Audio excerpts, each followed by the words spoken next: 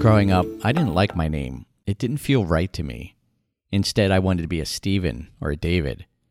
Nor did I like being the short kid in class. I wanted to be tall, at least tall enough to make the basketball team. And I especially didn't want to be the only Jewish kid in the neighborhood. Why couldn't I be a normal Christian like everyone else? That's the nature of self. Our identity is wrapped up in it. My sense of who I am, my sense of me-ness, is literally embodied in that self. And the self will never be perfect. There will always be holes or flaws or limits. So we wish for a better self, a better name, a healthier, more robust body, a less painful past, a more suitable background, and so on.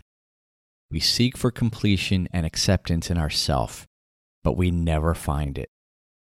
Seek but do not find remains this world's stern decree, and no one who pursues the world's goals can do otherwise. Such powerful lines from A Course in Miracles.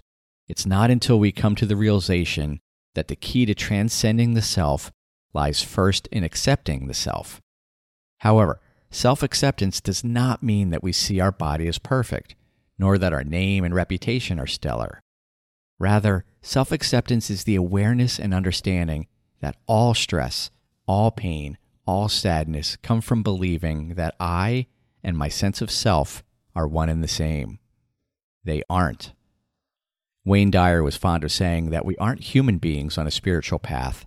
Rather, we are spiritual beings on a human path. In Course parlance, we've forgotten that our true identity is bound with spirit, and we now believe we are these bodies having experiences in the world.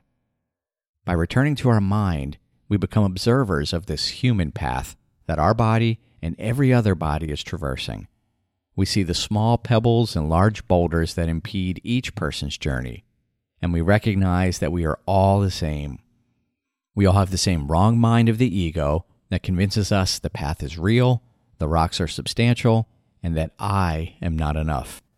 We all have the same right mind that softly reminds us of our eternal, unbreakable connection with Source. And we all have the same decision-making ability to choose which one will serve as our source of identity. Self-acceptance sees no meaningful difference between any of the selves that are walking this painful journey. Self-acceptance hears the pleading cries from everyone, begging, "Please show me that I am loved." Self-acceptance embraces every body, especially our own, with a warmth and tenderness that gently whispers, "You are not alone. You are accepted. You are loved, and you are love." That is self-acceptance.